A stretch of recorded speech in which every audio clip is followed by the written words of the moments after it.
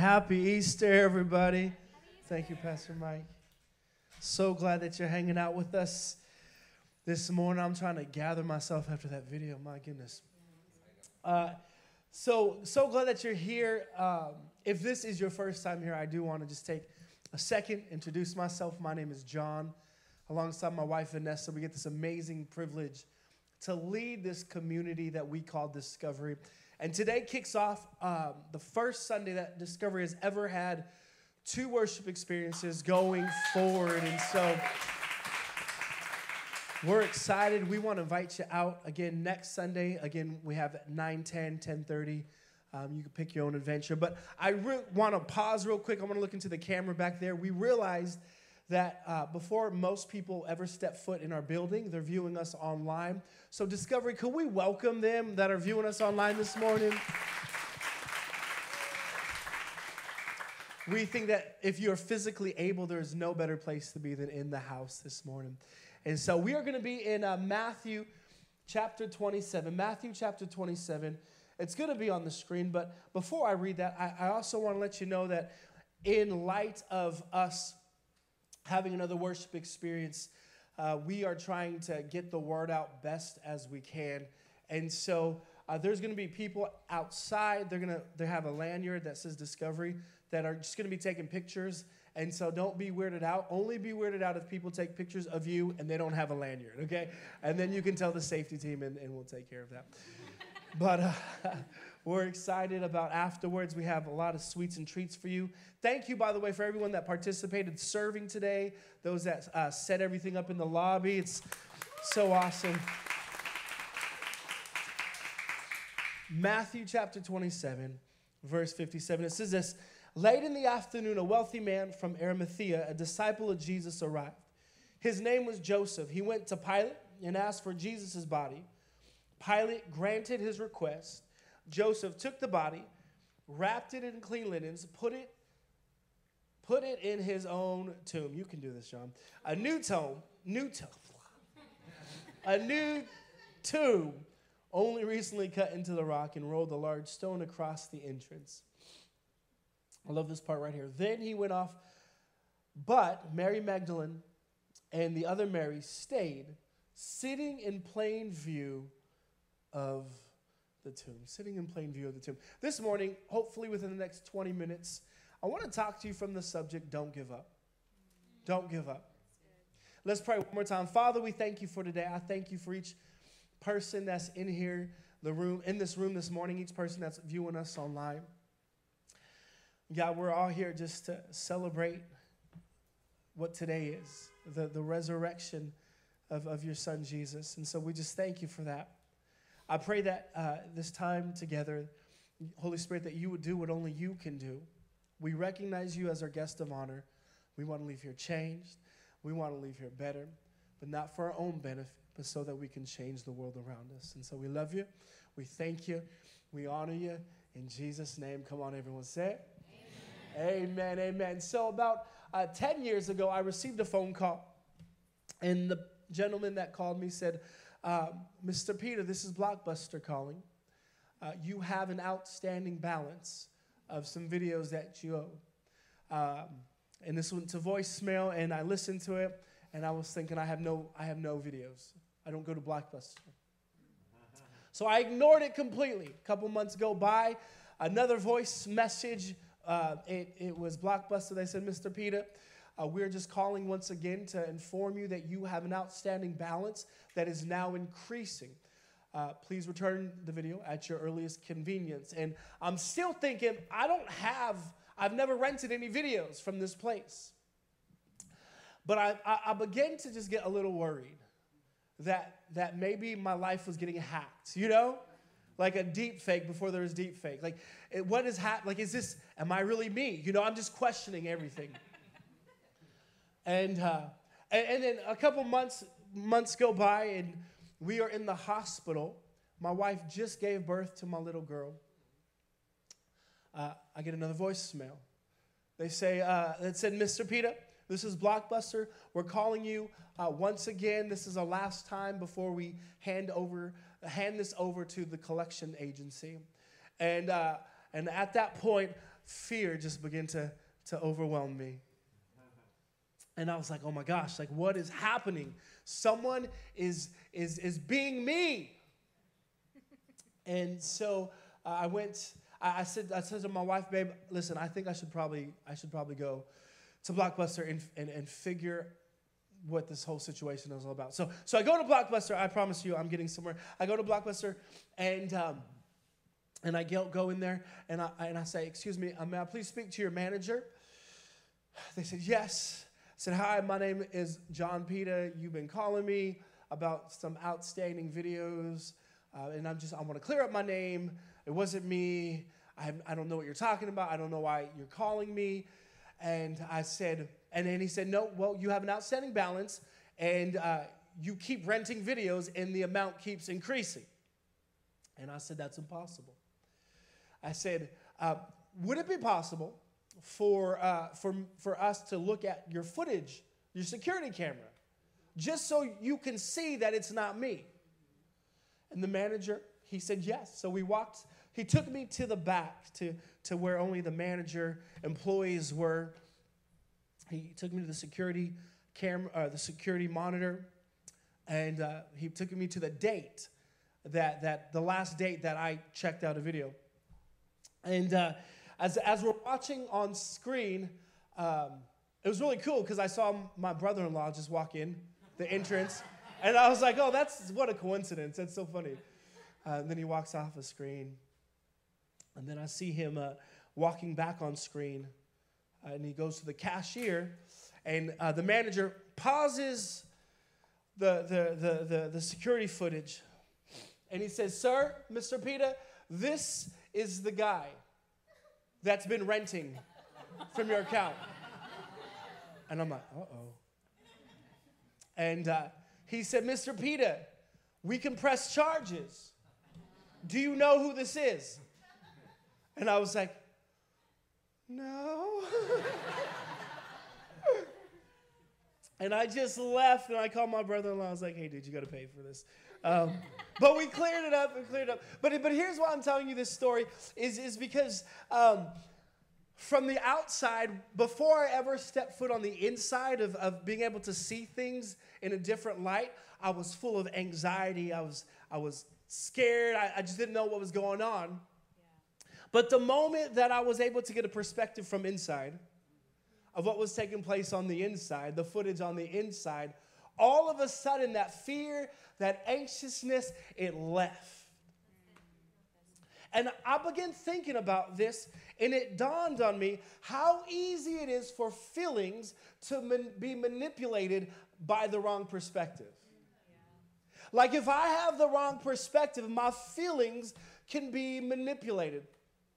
Friends, everything that you go through will require you to respond. And what I've discovered is that how you respond is directly tied to how you see that thing. And not all perspective is equal. Not every way that you see something is equal. In fact, I would like to say that there is a wrong perspective and there is a right perspective. And if I don't understand that there is a wrong perspective and a right perspective, then I will assume that any perspective is good perspective, which there could be nothing further from the truth. In fact, interestingly enough, the story that we read at the very beginning in Matthew chapter 27, the Easter story, is that of perspective that is unequal. In fact, the story that we read is really an inequality of perspective. Because in the text that we just read in Matthew 27, there are really two perspectives. There's an exterior perspective that we read about, but there's also an interior perspective that we didn't read about, but we actually see take place. And so the exterior perspective, we read, it's the last verse, 61, where Mary, Jesus' mama, and Mary, Jesus, one of Jesus' followers, Scripture says that they were sitting across from the tomb and they were witnessing everything that was taking place. They witnessed Jesus' body being taken off the cross.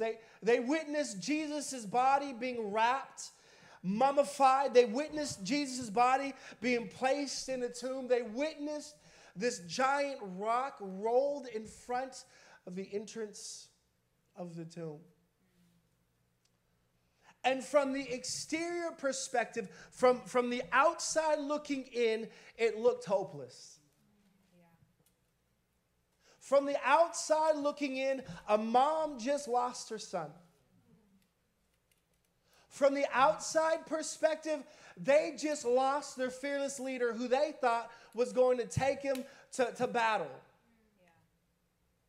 From the outside perspective, all hope seemed lost. And I want to submit to you this morning that the exterior, the outside perspective might be the one that we follow or that we model most of the time. But I want to submit to you this morning that the outside perspective could be, in fact, be the wrong perspective. Because not all perspective is equal. And so this is what they were viewing from the outside. But have you ever wondered what was taking place on the inside? You know, like we don't really get a lot of detail of what happened once the stone rolled in front of the entrance. We know it was dark. But I wonder just the conversation that took place. You know, like I wonder if Jesus is just like mummified lying there and God's like, psst, hey, me. Wake up. You know? And I wonder if that's how it went. I wonder how Jesus woke up. Like, I wonder if he WWE'd it Undertaker style. You know, like, bang, you know, just like sit up. I wonder maybe it was more like of a Disney thing, you know? Like the lights beaming from his fingertips and, you know, and like as he was spinning in the air, like the cloth was like I don't know. But I wonder. I wonder what took place. I wonder what it looked like. I don't know.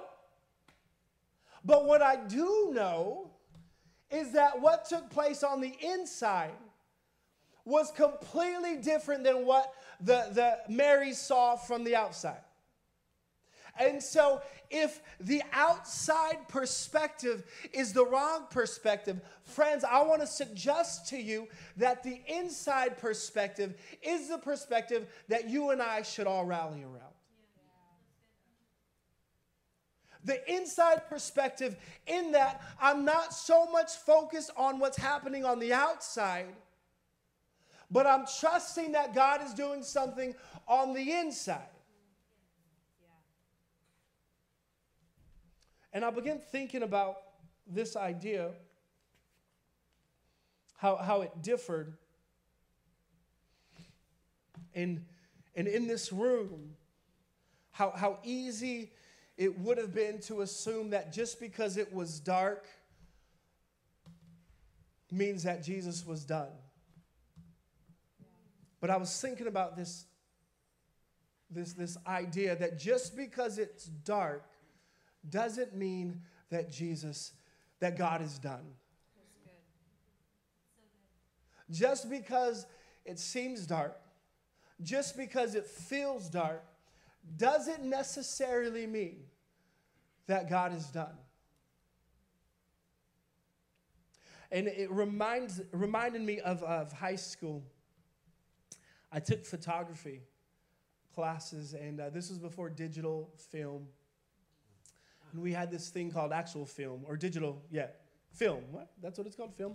And it was really cool because our teacher, would just give us the film and would say, hey, go out there, take whatever pictures you want. And so we would go and we would take pictures of like flowers and butterflies and just like beautiful things, just nature. And nature. And we would take these pictures. But what's interesting is that whatever picture I took on the camera, that it was like a potential picture. You know what I'm saying? Like, I took the picture, but I couldn't really see the byproduct until I took it to this place called the dark room. And in the dark room, it's crazy because it's dark. And so we'd take these pictures. We'd have these pictures on our film. We would take the film to this dark room, this area that was it was completely dark, and we would have to put it in some solution. And as it waited in that solution, something began to happen. That this dark room was purposeful. And so we're just going to do a little experiment in here. They're going to kill the lights. And so what's really cool about this dark room is that I couldn't see the pictures that I took until I was able and willing to go in the dark room. Because in the dark room,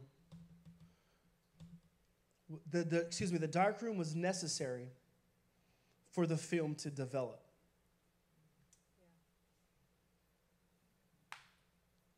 Like, I needed the dark in order to develop the film, the potential of the film of the picture that I took. And I began thinking about this process, about the dark, and how they rolled that stone in front of the entrance to the tomb,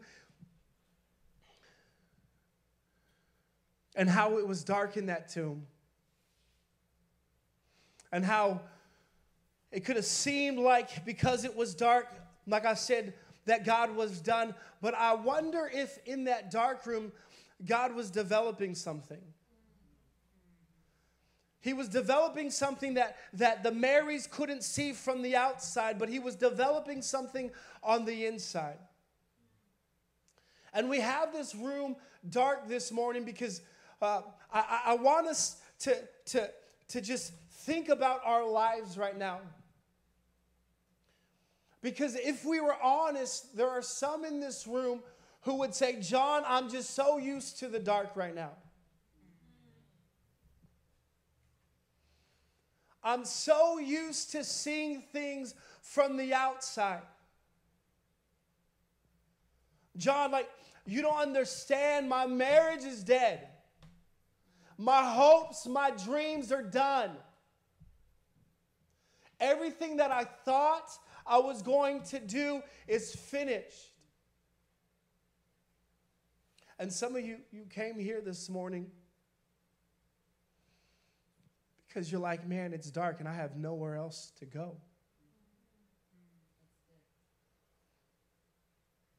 But I want to submit to you this morning that in the dark, partnered with Jesus, that he can turn your dark situation from something of despair to something that he's developing inside of you. That he's moving something even though you don't see it. Even in the dark, even though it seems like there's hopelessness, even though it seems like there's nothing forward for you to move, like there's nothing else that you can do, that I believe that Jesus is here this morning and he's saying, let me develop you in the dark. Please don't use this dark time as a wasted time. That he's wanting to develop something in your darkest moment. So as the band comes up,